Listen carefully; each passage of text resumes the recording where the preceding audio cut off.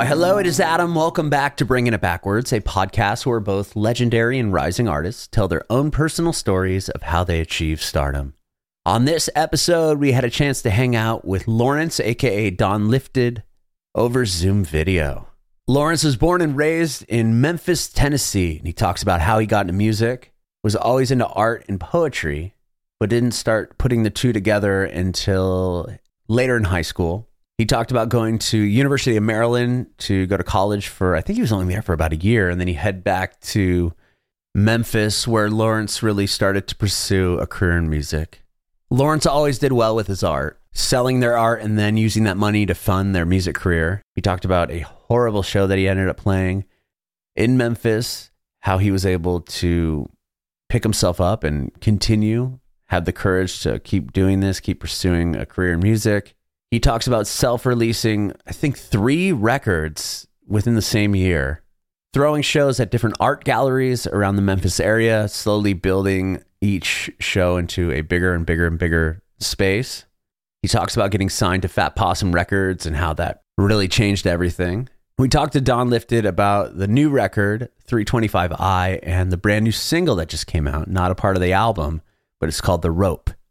You can watch our interview with Don Lifted on our Facebook page and YouTube channel at Bringing It Backwards. It would be amazing if you subscribe to our channel, like us on Facebook, and follow us on Instagram, Twitter, and TikTok at Bringing Back Pod. And if you're listening to this on Spotify, Apple Music, Amazon Music, Google Podcasts, it'd be awesome if you follow us there as well and hook us up with a 5-star review.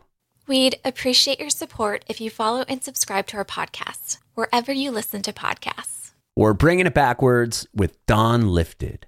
Awesome, Lawrence. Thank you so much again for doing this. It's about you, your journey in music, and how you got to where you are now. Mm-hmm. So I did read, are you originally from Tennessee, Memphis? Yes. Yeah. Okay.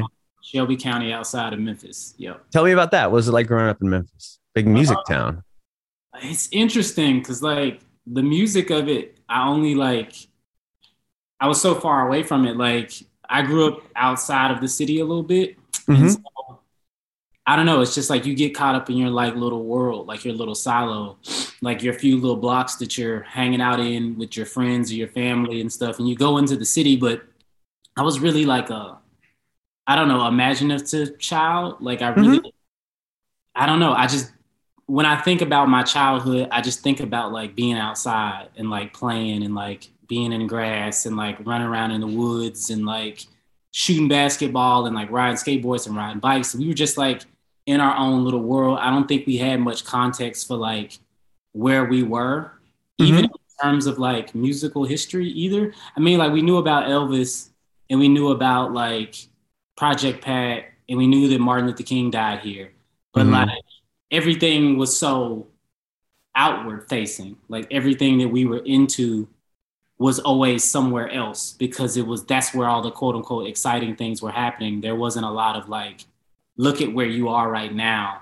That didn't really start to come into my life until like I was a lot older or whatever. So. Okay. Like in school, I'm just curious, were they teaching anything like that? I mean, were they letting you guys know like, hey, Elvis was here, this is where Martin Luther King was assassinated? Like, was that anything that, I mean, I'm sure they talked about Martin Luther King, I would imagine. Yeah. It was always like, that was like the big dark cloud that kind of hung over the city was like, okay. Anytime anybody talked about like the negativity that might permeate from certain aspects of being here, they always would like kind of talk about that being the reason why. Okay. Like almost like a folklore kind of sense, like we're cursed or something like that. Like it was like, and then we have the pyramid here and like we're named after Memphis in Egypt.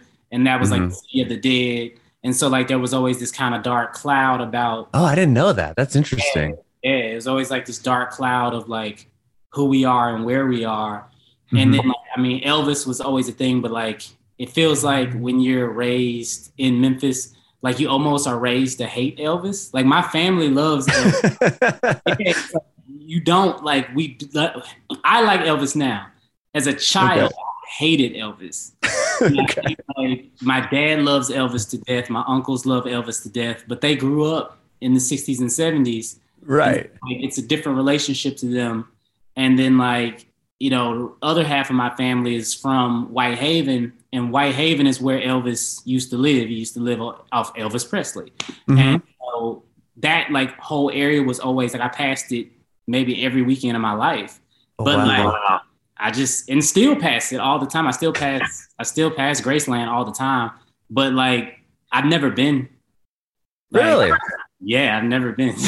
And you're still living in Memphis now? Yeah, I'm still in Memphis. And that's like a joke. Like if you are a real quote unquote Memphian, you've never been to Graceland. That's funny. That's similar to like, I mean, I grew up in San Diego in California, and like all the like touristy stuff I never really did. Or like when I moved to San Francisco, like I never went to Alcatraz or did anything like you've never been there? And I'm like, well, no, I mean, it's there, but I just like, I feel like it's so attainable that I'm like, I'll just do it another time. But I just never did. Like I've never been there. I've been to Beale Street, of course. Like I've seen all the other stuff. Okay. I never have been to Graceland, but I want to go, especially since this Elvis movie is coming. Oh yeah, I know, that looks awesome. I just saw the trailer for it actually. When I saw the new Batman movie with my son and they played the trailer, I was like, whoa, I didn't even know this was happening. Looks super good. None of it here. They didn't shoot any of it here. Really? Not at all. Oh, they failed. Yeah. Wow, that's interesting. Okay. Yeah, I moved to Tennessee recently, about a year ago. I'm in South Nashville area, and we drove through like Arkansas, and then we stayed in Memphis. But it was interesting because you are in Memphis, Arkansas, and then you go over the bridge, and you're still in Memphis, but then all of a sudden you're now in Tennessee. Mm-hmm. It's like you're West Memphis, and I don't know why they call it West Memphis. It's Arkansas, but right, yeah. It's interesting. Where did you stay when you were in Memphis? Were you downtown? No, we stayed. It was a suburb. It was kind of like this. I don't know. I forgot what it was. It was really nice. Okay. It was a really nice area. It's what was it called? Not Sugarland. It was something I can't remember. It wasn't very far off of that bridge towards West, where you go over the Mississippi, and you're. Dang, name of it. I don't want to waste time trying to think of it. No, yeah, I'll figure it out later. But yeah, there was like it was actually the nicest area, nicest place we stayed. We drove from San Diego. It took us 5 days. It was the nicest place we stayed the whole trip. I mean, we stopped in multiple locations. We took a while. We have 2 kids and a dog. And when we got there, I was like, whoa, like this is amazing. And there was snow on the ground still. And it was rad. But anyway, well, how did you get into music? Are your family, anyone in your family musical? Siblings, parents? On my mom's side, my uncle does music. And that side of the family, like really musical, or like just big music fans. Like my Aunt Shirley, she like has an insane vinyl collection. It's just like walls worth. Oh, wow. And so when I stayed with them in Whitehaven, I would, of course, be like looking into all of those books and looking into those documentaries, shit, like all these music documentaries. That was like the first time that I like saw Jimi Hendrix and like all that type of stuff, Prince, like a lot of that stuff. But I think for me, I mean, like the earliest memories I kind of have are just music-based memories. Like my dad always played music out loud in the house. So like whether it was like 90s kind of R&B stuff or like really old hip hop or like comedy records or like, I mean, like I heard Funkadelic like for the first time as a child, like laying on my floor. My dad was playing it through these big speakers. And then my mom, a lot of my memories are connected to music. I remember my mom playing like John Mayer all the time when I was like in middle school. And so, yeah, it was just a lot of music like revolving around me all the time. Like my dad really, really was into Tupac and like a lot of West Coast Bay Area music because he was stationed outside of Oakland when he was in the military. And then wow. Yeah, my mom went to Stanford too. And so I got like a lot of California energy and then like a bunch of Southern energy kind of wrapped in together. So when my parents moved back, they were playing stuff. And it's funny because like my dad, I always wondered like why my dad never played like a lot of like Southern hip hop stuff. All the stuff that I ended up getting into like in the early 2000s. It's just because he was too old. Like by that time that like certain stuff kind of got popping in terms of hip hop, he was like already a grown man in his 30s. And so he wasn't he was still listening to soul music and stuff like this. Like we tend to like link on to the things that we heard in our teens and early 20s. Right. He's not gonna like just start discovering these new art, maybe, and like not as much, maybe, you know, and yeah. Oz and Biggie and stuff, but like he was listening to Tupac religiously. And like what's my guy that passed, Humpty Hump and like all that. Oh yeah, yeah. Run DMC, Outkast. He did listen to a lot of Outkast. Oh, that's cool. Some of my earliest memories were like hearing Outkast on road trips and just like him playing the albums on loop, and then me sneaking and trying to look at the CDs because they had like all types of stuff on there. Like, oh right. Yeah, those are some of my like earliest memories of like life, is like just this Modge Podge mix of various genres and music. And then in terms of me getting into it, I mean, I started writing poetry and stuff when I was like in middle school, and sometimes I would write raps to like samples in my head. So like I remember hearing like was it Bill Withers, Ain't No Sunshine When She's Gone or whatever. Oh yeah. I remember like chopping it in my head like as a kid. Wow. In class, and then writing raps to the loop that I had chopped in my head. And I will always remember that. And then I just never did that again, right? And then high school comes and like I meet guys who are rapping, my cousin's rapping, and I had still been writing poetry. I was just writing to girls and stuff like that, like thinking I was. And then I just was really like, I didn't want people to know that I was interested in that kind of stuff, because you got to think in this time, when I graduated high school in 2009, Kanye and 50 Cent had just had that feud in 07. And I felt like at that point, it kind of opened the door for guys who are not street guys to maybe think about rapping, right? Mm-hmm. And so it's like after 07, you get like the cool kids, Kid Cudi, more Kanye stuff, Drake, like all of this stuff starts to happen right as I'm leaving high school. And then that's when I was like, all right, Kid Cudi's out here talking about things I'm feeling. Drake is out here talking about girl problems and all these things that I'm also having. Kanye is a super creative person at the time. Like he's like showing up. Twisted Fantasy hasn't come out yet. It's still like in this little like post-graduation 808 kind of vibe. And 808s was a big thing for us too. And so you get that, you get the cool kids, you get Pac Div, you get like Wale coming out with Nike boots and like all this types of stuff. This is like pre-Kendrick, pre-J. Cole, all that stuff. And so it's like, oh, maybe I can like rap and it not be like a problem, right? Because like at the time it was very much like still street centered, like if you're a street person living a street life, dealing drugs, whatever, you should not touch a microphone. Like that was the vibe. And I didn't have any of those stories to tell. And so, or if you were telling those stories and you weren't living that life, it was pretty obvious, or you could call that rest of y'all. And so like for me, I started doing that. And I mean, in the college, that's when I started like making my first mixtapes and like kind of doing that little thing, trying to get a little buzz and like trying to get things going on campus. It was not productive at all. And then I came back to Memphis. I moved to Maryland for a bit, came back to Memphis. And then at that point, I was like, okay, it's time to kind of like maybe do this. It was like maybe like 2012 that I maybe like had maybe experienced enough. I think my grandmother had passed. I got kicked out of school in Maryland.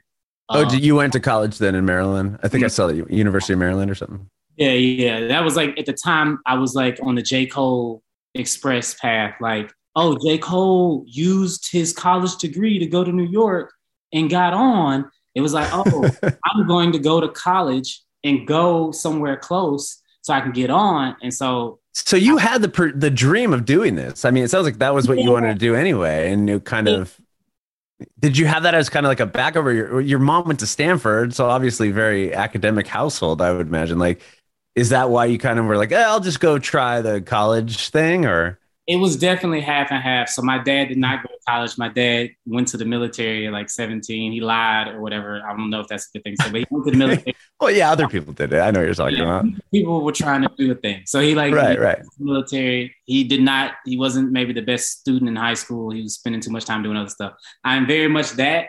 And then also like wanting to achieve in certain levels of like at least academia. But like I hated school. I hated school. I'm out of school now. I cheated all the way through it.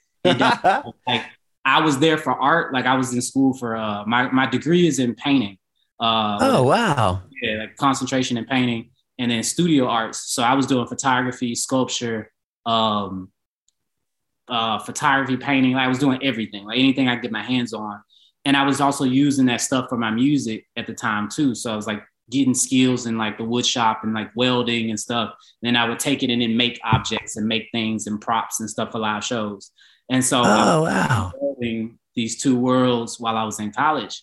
So you were performing in college as well? You already, yeah. Okay. I had a few. I started like really performing late 2013, then all of 2014 and on. That's when I first started kind of getting going. But I was able to like buy live music equipment because I was selling paintings, like because I was doing well in art. That's amazing. That's another industry or another facet of that's so, subjective. And the fact that people were like, oh, your art's sick, I want to like pay for it. Like that must have been a big moment, even selling like your first piece of art. Like this is something I love to do. And now somebody's actually paying me to do it. I always like say this, like the art is like a little easier. Like I've been drawing since I was a kid. Like that was the one thing I have been doing since I was a kid was like working in the arts, like drawing and painting and stuff. And then so once, I went to school for that, I tried to go for music and it just, I don't know how to read music. They in that time period, it was very much like some little racism sprinkles on it. Like thing, get up out of here. Like if you can play an instrument, if you can't play piano, classical, whatever, you can't read music, get out of here. We're not going to teach you, get out. And so I went back to the art department. And for a little while, I wasn't sure what I was going to do. Like, I think in the back of my mind, I was always like, oh, I want to do music more than anything. But like the ceiling, like how far it seemed away at the time, it was like we were half delusional and then like just half really like disillusioned or whatever. It was just like, I might end up being a teacher, or I might end up doing this, I might end up doing that. I might not be able to do music, or I really think I'll be able to do music. It just kept hopping back and forth. And I was also like in a relationship with a person who was not really supportive of what I was doing. And they really wanted me to like be normal. You know what I'm saying? Like they wanted me to like have a job, steady income, all this types of stuff, and like to figure it out. And so I was putting a lot of pressure on myself to either like make it in music or art and working like it, but then also at the same time, like having some semblance of like normalcy. Yeah, like stability almost. It's like trying to blend in with people. Like, oh, I'm in college. Like that was a thing for me. It was like, oh, you're doing all this stuff. Yeah, that's cute. Okay. Oh, you're in college. Okay, we'll expect you. You know what I'm saying? It was I completely hear exactly what you're saying. It's like a little safeguard, like a social safeguard for me. And then at one point, I graduated and I was very successful in the arts and also pursuing music. It still became like a point of contention because art money is just like music money. Well, not exactly, but art money is, right. It's still the thing. Like it's always subjective. And like, it's not like you can count on this paycheck every week and, you're going to save your 401k and this, that, and the other thing. Right. And so thankfully, like I was pretty successful in the arts and have been in the arts to be able to fund my own pursuit of music, to even get to where I'm at. Like everywhere that I'm at right now, every leap and bound that I've had comes from art money. Essentially, like my ability to art as well. It's been able to fund like a kickstart, you know what I'm saying? Like a moment where you're like able to like put yourself in a room for opportunity to then come to you, right? So like when I first started doing live shows, I couldn't get booked in the city. Nobody would mess with me. Like nobody liked what I was doing. It was weird to them. It didn't sound like what Memphis music was supposed to sound like. So I couldn't really get any support at all. And so I was like, all right, I'm going to sell some work. I'm going to buy all my own music equipment, my own mixers and speakers and all of this stuff. And I'm going to do my first show in the garage like a punk band. Like that was like, wow. And that was like my second show after I got like really, really dissed at like a college event one time. Like people walked out wholesale. Just Oh wow! Oh, so you did a show in Maryland and it didn't do well. Memphis. It was in Memphis. Oh, it was in Memphis. Okay. Did a show here. It was supposed to be like, you know, people do all these events where it's like half fashion show, half art show, half music show. Right. Okay.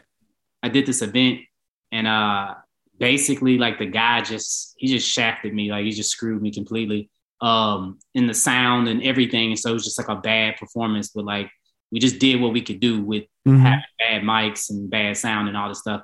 And I was performing music at that time that would have been very weird to everybody there. And yeah, like people just, big swaths of people just got up and left in front of me. And like the messed up part, now I can laugh at all of it, but like people were walking through my set. Like people were like, because where they had me performing was like in the middle of the stuff. And so like, started walking through me, passing by. And I just remember being like, I remember we went to IHOP after that.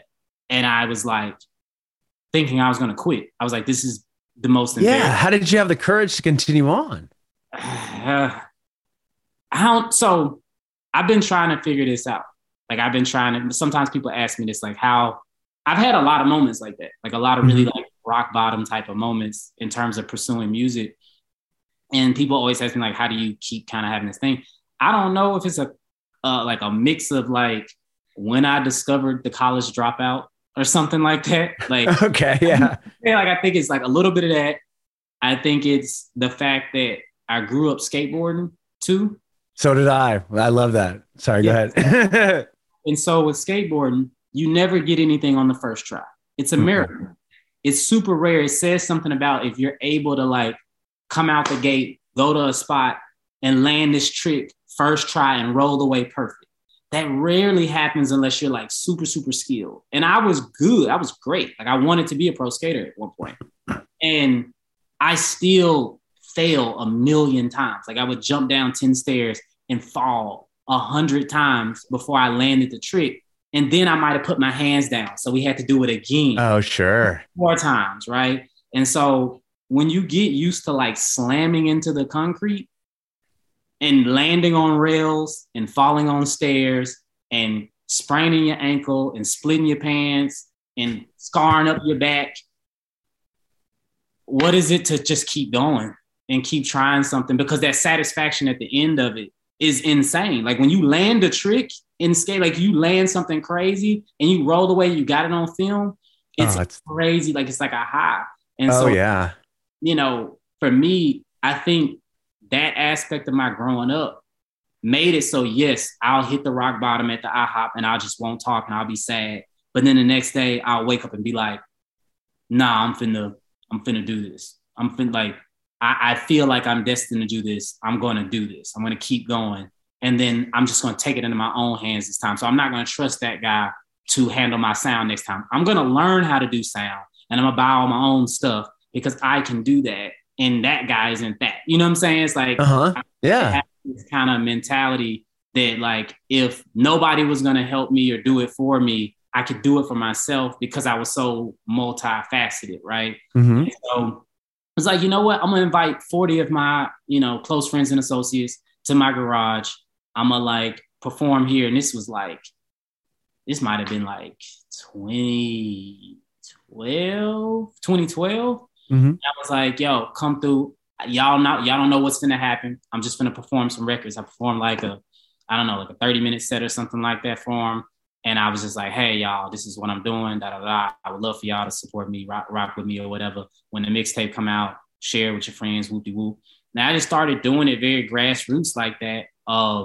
And then I started booking gallery space. So like around the same time in 2013, the space in town, Crosstown, had opened up 2 galleries. One of them you could rent out, and it was just a white rectangle, nothing in it, nothing. Wow. Customize it however you wanted to. That's cool. That was perfect. Like I was like, I can create a world in here, invite people out, print my own posters and my own little, you know, things, staple them all over the university and, you know, give them to the art galleries in town and stuff like that. And then have people come out. And so that's kind of how it got started. I started like booking this space out every 6 months, like in advance. and having these shows and like doing this big installation based performance. And that's kind of how I got my first, like what I always describe as like my first 150 fans, like the first people kind of started to support in a real way and spread my music out around the city. It was because of those like 3 or 4 shows that I had there. And then I had this thing where it's like, all right, I'm gonna just keep building every time. So it's like, we did this here. Let's move into this gallery, this bigger gallery. Let's move over here. Now, can we do some at a museum? And by that time, I mean, by 2017, I was like performing in the museums in the city and like doing large installations and like a lot of stuff with like visuals and like props and like just expanding this universe as I was releasing projects. And so, yeah, not to jump ahead, but yeah, that's no, that's incredible. And then around the next year or so is when you put out your full length record, your first album there? So I put out Alero. So I had put out 3 full length like free albums in 2014. It was like wow, that's a lot of records in one year. So it's The Weeknd's fault. Because The Weeknd's fault. Because he did House of Balloons and then he did like the other 2. And it was 2011. It was around the same time Nostalgia Ultra dropped. And I remember making the first one. It took me like a year and a half to make the first like December LP project. And I released it at the end of 2013. And the show that we had with it, we had like a listening event and stuff like that. It was packed. It like went well. And I was like, okay, I can either do this every year or do this every 6 months. And I remember being like, well, The Weeknd did all those trilogy projects before it was even a trilogy yet. It's like, he did all of those. Like, maybe I can do that. And then so I just recorded and did one. And then right after that, I started working on Alero, which was my first commercial release. Okay. Yeah, that came out.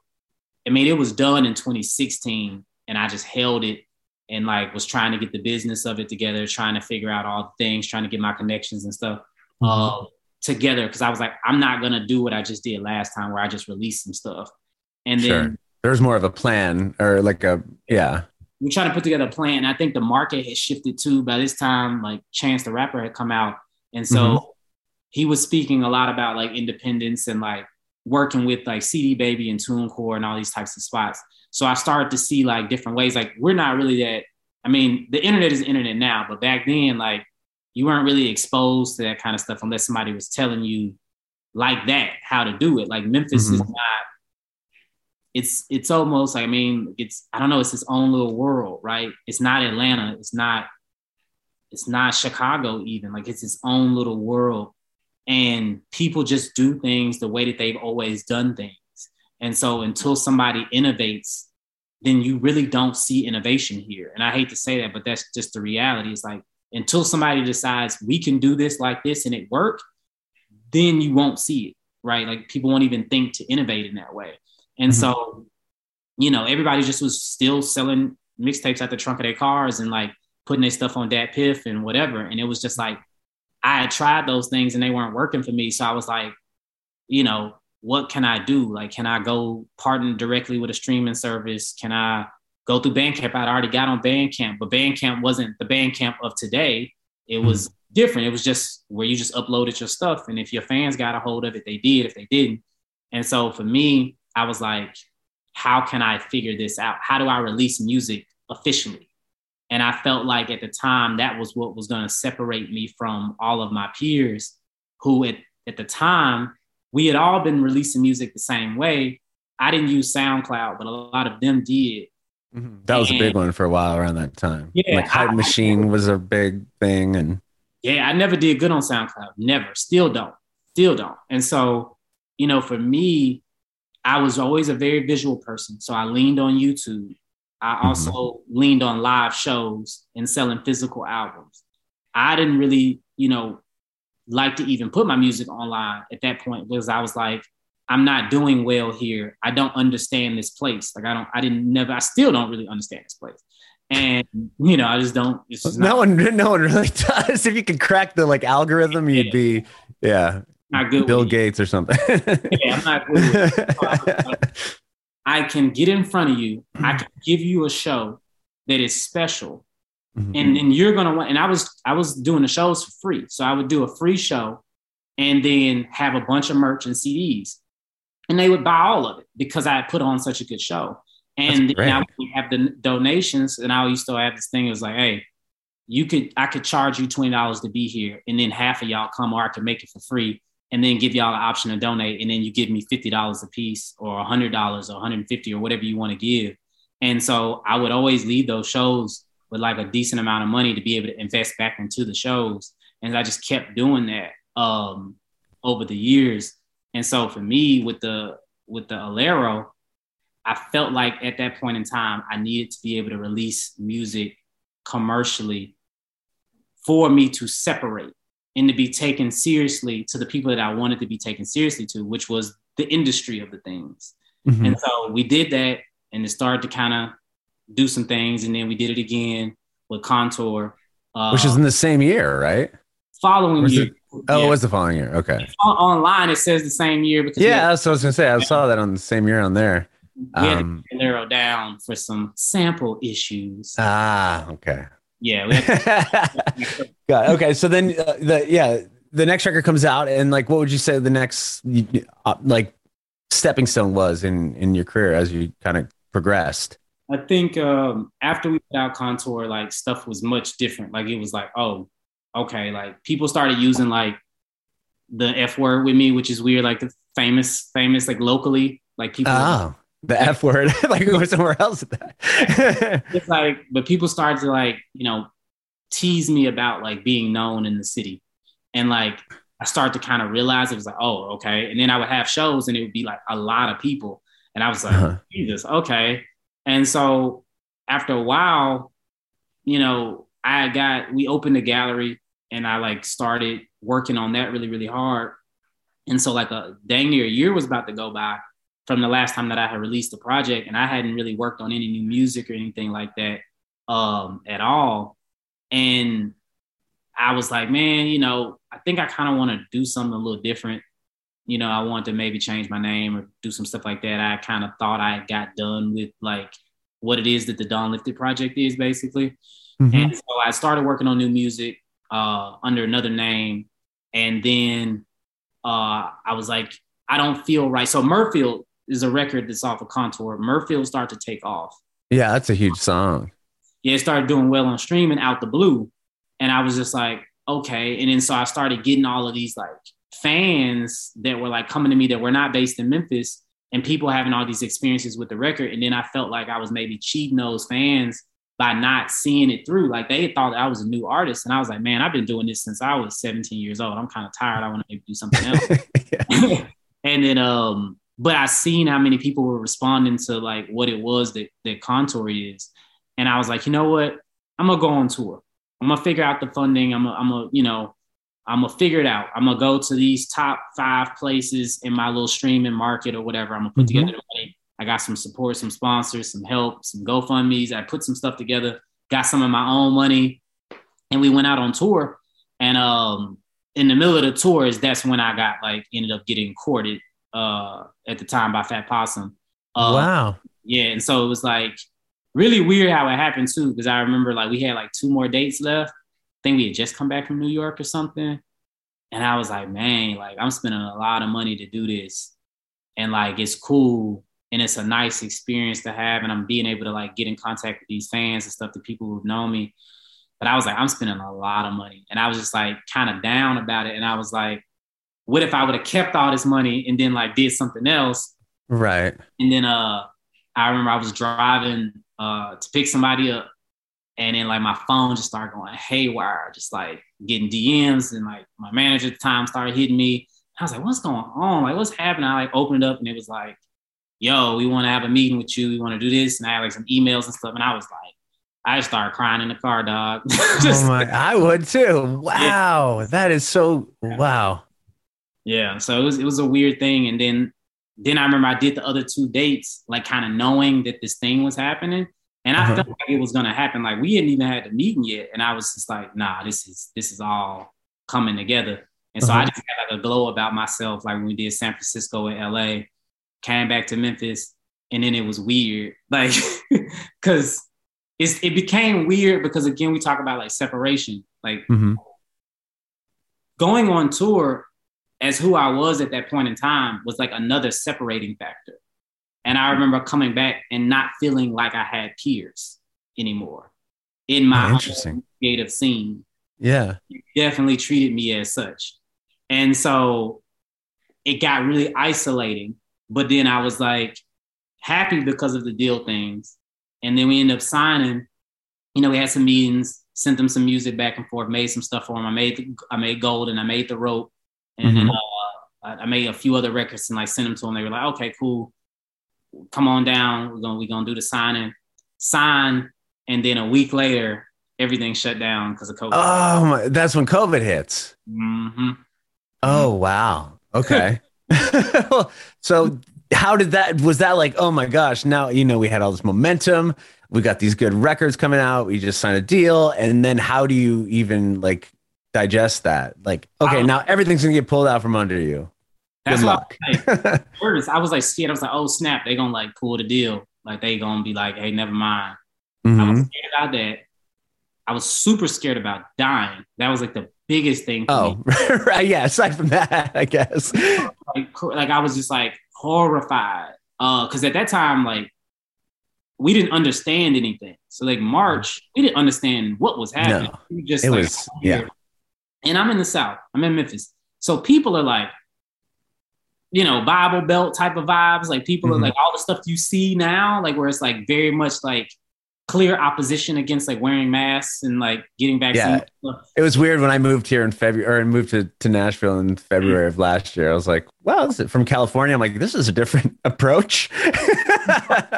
And so down here, it was like, it was hard to get masks at first. So you just had to stay inside. Like you couldn't get them. You really couldn't get anything. Like everybody's trying to get hand sanitizer. So nobody knew how to protect themselves properly. Right. And so I just was in the house.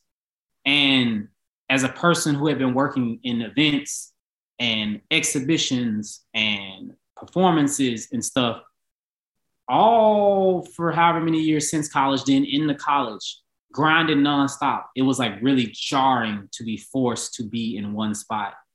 It was very much the opposite feeling now. I'd rather be in one spot than be out. But at that time, it was like really hard on me. It's hard on me emotionally, isolating. Like then you had like the whole world was going crazy that year. So like just every month, it was like a new, everything's about to end. Everything's about to end. It just kept going and going. And at the time, I was like, my initial release, my first single was supposed to come out in September of 2020. And we were still kind of working towards that, thinking that COVID was going to go away. Right? So it was like, okay, because you remember what they were telling us? They was like, it'll be fine in March. It'll be fine. 2 weeks. Yeah. Like, and then they had like Coachella, like 90,000+ people like rescheduling for October. I'm like, oh, that's an optimistic choice. I'm going to see Frank in October. And it's just like, no, we're going to push that back again. And it's like, oh, right. Summer comes, it'll get hot and it'll go away. And it did not. And so it just kept going. And so at a certain point, I was like, I was making music and writing songs. But then I was like, all right, I need to be able to create. I cannot just be here. I was in an artist residency program when COVID dropped and it just cut, everything stopped. So like, I had an exhibition opening. I had like some public art I had just done. I had artist residency. I had just signed a deal, like everything just ended. And so like my creative stride that I was on kind of got just murdered. And so it was really hard on me. And then you just have all these people dying all over the place. And I feel like I just be feeling stuff. I'm like sensitive about that kind of stuff. I just am like just seeing all this stuff and I'm just like feeling terrible. And I'm worried about my mom, worried about my brother. I didn't see my mom for months, didn't see my dad for months. Really didn't see my brother for a while until like the summer. It was really tough. And so I started being like, you know what? Again, like the rock bottom thing is like, I was like, you know what? My guitar player doesn't want to come over. They're scared of this COVID stuff. They're taking it real serious. They got siblings and stuff. I'm taking it real serious too, but I got to make an album. So I was like, get my interface, get my MacBook, get some speakers, get my headphones, my cords, put them all in a suitcase, drive over their house, set up on the porch, run a cord into the house, turn speakers towards them. All right, we're tracking. Really? Yeah. So like that's how you did the 325i? Oh my gosh. A lot of the record got done like that. Like the rope was recorded like that. Like all the instrumentation for that.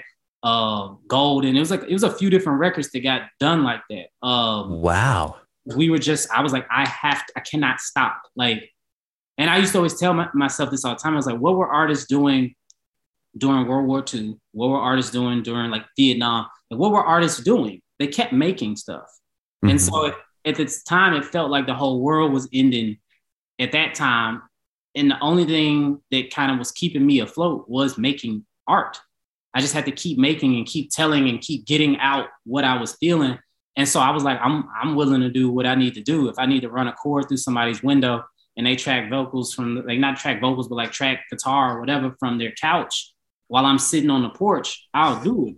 And so I did it, and then had enough to even write my songs. And then as things started to get a little easier, we started to understand it a little more. I was like, all right, such and such, come over, C major, come over, MPC, let's put the drums on all of this stuff, put the finishing touches on it. And so it was kind of done in these like little sections.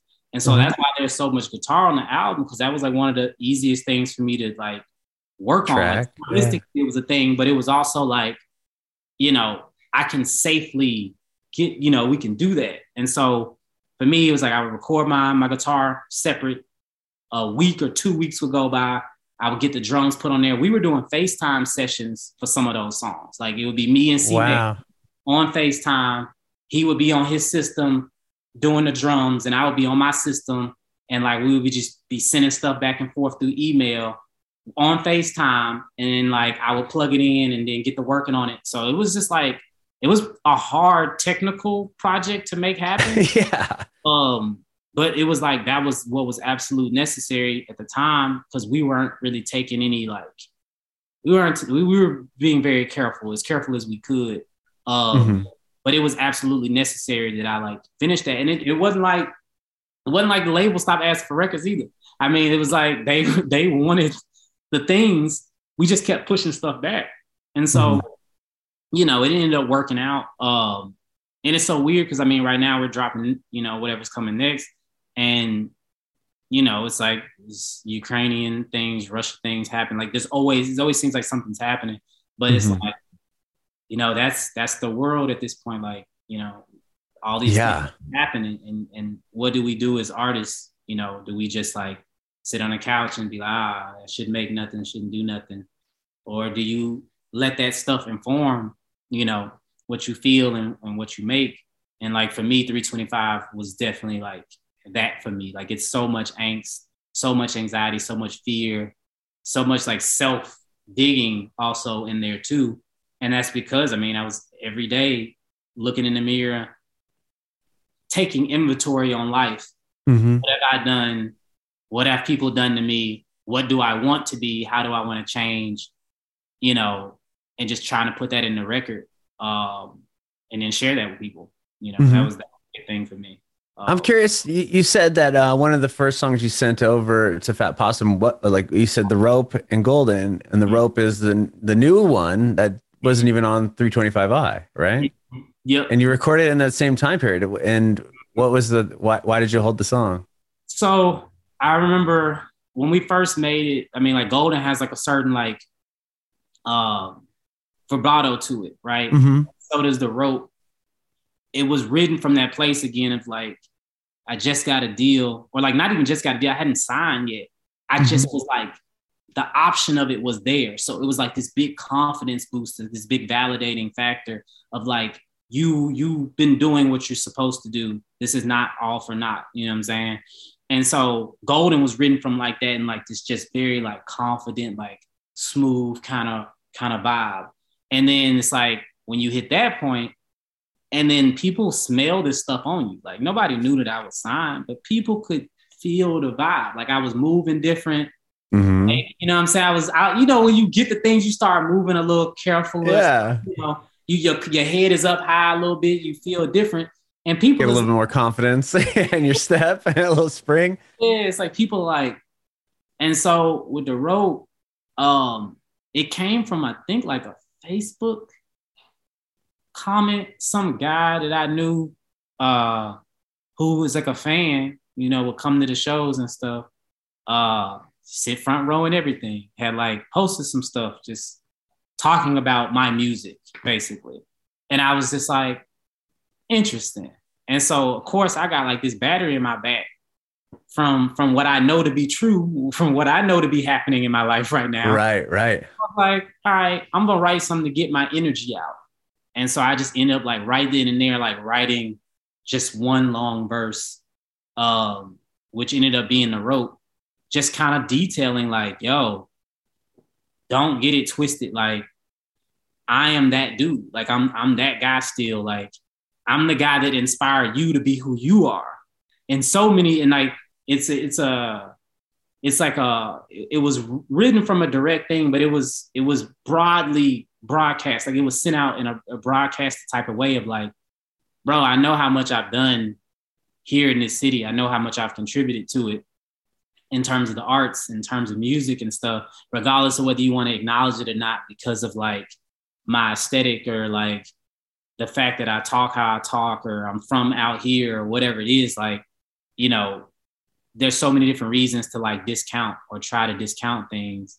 But for me, it felt like, you know, I needed to like let people know before, you know, the energy, you know, came out, like the announcement and all this stuff, that like I need to get that out. And so initially it was going to be on the album, but as the year progressed and as the album progressed, it became a little more like really, really vulnerable and like emotional, right? Like Golden is kind of like the standard. That's why I said at the beginning, it's very, this is the only song that kind of sounds like this, where I'm talking like this. And then the rest of it is all very deep, internal, like rifling through oneself. And so I kept trying to place the song within the track list, and it just felt like I was forcing it. And so I was like, you know what, I'm gonna set it to the side. We'll drop this a few months after the album comes out, right? And there's a few other records like that too. That ended up, they were gonna be on the album, but they changed the tone of the album in a light that I maybe didn't want to promote at the time. I felt like I wanted to come out and like put, I don't know, I just wanted a certain energy to be like, I wanted it to be very concise. Sure. And, yeah. It just didn't, yeah, like you said, didn't sonically kind of work with what you wanted the record to say. Yeah. And there was like a section, I mean, it was supposed to be, I'm trying to remember, I think I was trying to put it somewhere towards the end at some point before we ended up doing Light Figure and like Left Hand Path. And I just couldn't figure, I was like, I don't want my album to end like this. I don't want my album to end with me yelling at somebody, essentially. Like, you know, I was like, I don't want that. That's not where I'm at right now. Especially as the year progressed, like I started to connect with different things in my life differently and started to like try to reevaluate the energy I was putting out and the energy that was coming towards me. Because I think once we did announce the deal and a lot of other things started to happen for me, like 2020 was terrible to most people. For me, I sold a lot of work. I sold a ton of work because people wanted artwork and people wanted things and they wanted to put their money somewhere. And I do photography. So it was like really easy for me to sell work. So I maybe had a bunch of commissions, like a bunch of work got sold. And then like the deal happened. It was like a lot of stuff was happening for me professionally in a space where a lot of other people, they were digressing. And so I had to be very careful. And I would call the label, like I've talked to Patrick, the A&R all the time, and be like, man, like I'm going through it in the scene. Like I'm going through it. People treating me funny. People like, you know, my friends are acting weird, or previous associates, people not messing with me no more. Like folks is, you know, treating me different. Like people having money problems, and I don't know what to do for them. And it's just like this weird thing. And you just see like all the stereotypical things that you hear about when like artists start to like get going in a different way. They start to separate a lot of like since we can't come with you, you are not of us, and we will also attack you because well, it's a jealousy thing, I think. Yeah, it's a jealousy, envy, and like a lot of that. Right. I had a lot of direct conversations with people, and like they would say that's what it is. And like, you know, but for me, it doesn't change what you said when you said what you said. Because right. It still hurts, right? Yeah, it's still hurting. Like I might have been providing opportunity for you and never said a bad word about you. And so it's like for me to now get a platform and then you feel like it's the time to like attack me because we're locked in the house because there's a virus outside, you know, killing us if we breathe the wrong way. You know what I'm saying? It's just like, but when we were together, you never, you know, it's like when we were around each other, that always bothered me so much. I'm not the best with betrayal or things like that. I'm not always, those are hard things for me to navigate or have been, especially that year, because I was already going through it so bad. And so, you know, I always tried to tiptoe through 2020, knowing that my life was changing for the better, despite everything that was happening. I tried to be very careful, but you can't be careful when it's like these opportunities are so big. Like these are not things that happen for folks here often. Like I always say this all the time, like street rap is what's popular in Memphis. Street rap is folks who talk about certain things. Those are the guys who are streaming out the wazoo and doing all the things and getting stuff going. From our scene, it's not that much. It's not many of us at all. And so for one of us, two of us to cut through, you know, people choose up and people decide, you know, this is what we want to represent us. This is what we want to like stand behind. This is the type of artist, you know, that represents Memphis the best for us. And at the time I wasn't that, right? And probably still ain't that. And that's fine. But it was a very interesting thing to navigate still being here. Cause I think I'm also like slightly committed to living here. Right. And so because of that, it's like, I'm driving around in these streets and I'm going to these stores and I'm going to these events and things like that, less and less, but I was at that time. And so no matter what success I'm receiving, I'm still or was in the mix a little bit. And so it's interesting to like walk into an event in a party and like you just were in Fader. And right. You know what I'm saying? Like and nobody we know has been in Fader at all. Right. And so it's like half the room is like, yo, good looking dog. Seeing you on that, that's crazy. You putting on. And the other room is like, you know, it's like it's another vibe. It's like hard to navigate. The other room's like, I wish I was in Fader. Yes. Right. That's what it is. That's really what it is. Yeah. I mean, when it comes down to it, it's like, you know, you are here, so they're going to try to tear you back down to their level. So, yes. I mean, you can't do anything about it. Like that's the messed up thing. It's like people, you can just rap, you can sing. That's all you can do.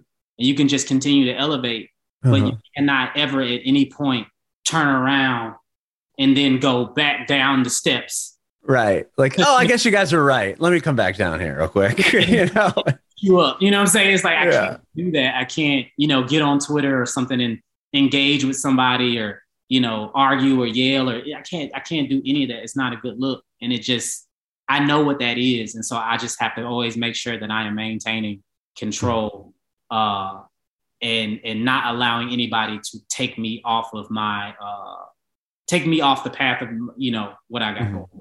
So, well, I think you're doing it. I mean, to move that energy into a song like The Rope, I think, you know, you're doing the perfect thing that's also going to separate you even more. Like, yeah, you guys are hating on me, but then watch me put this rad record out that's just going to keep elevating me even further up. You know what I mean?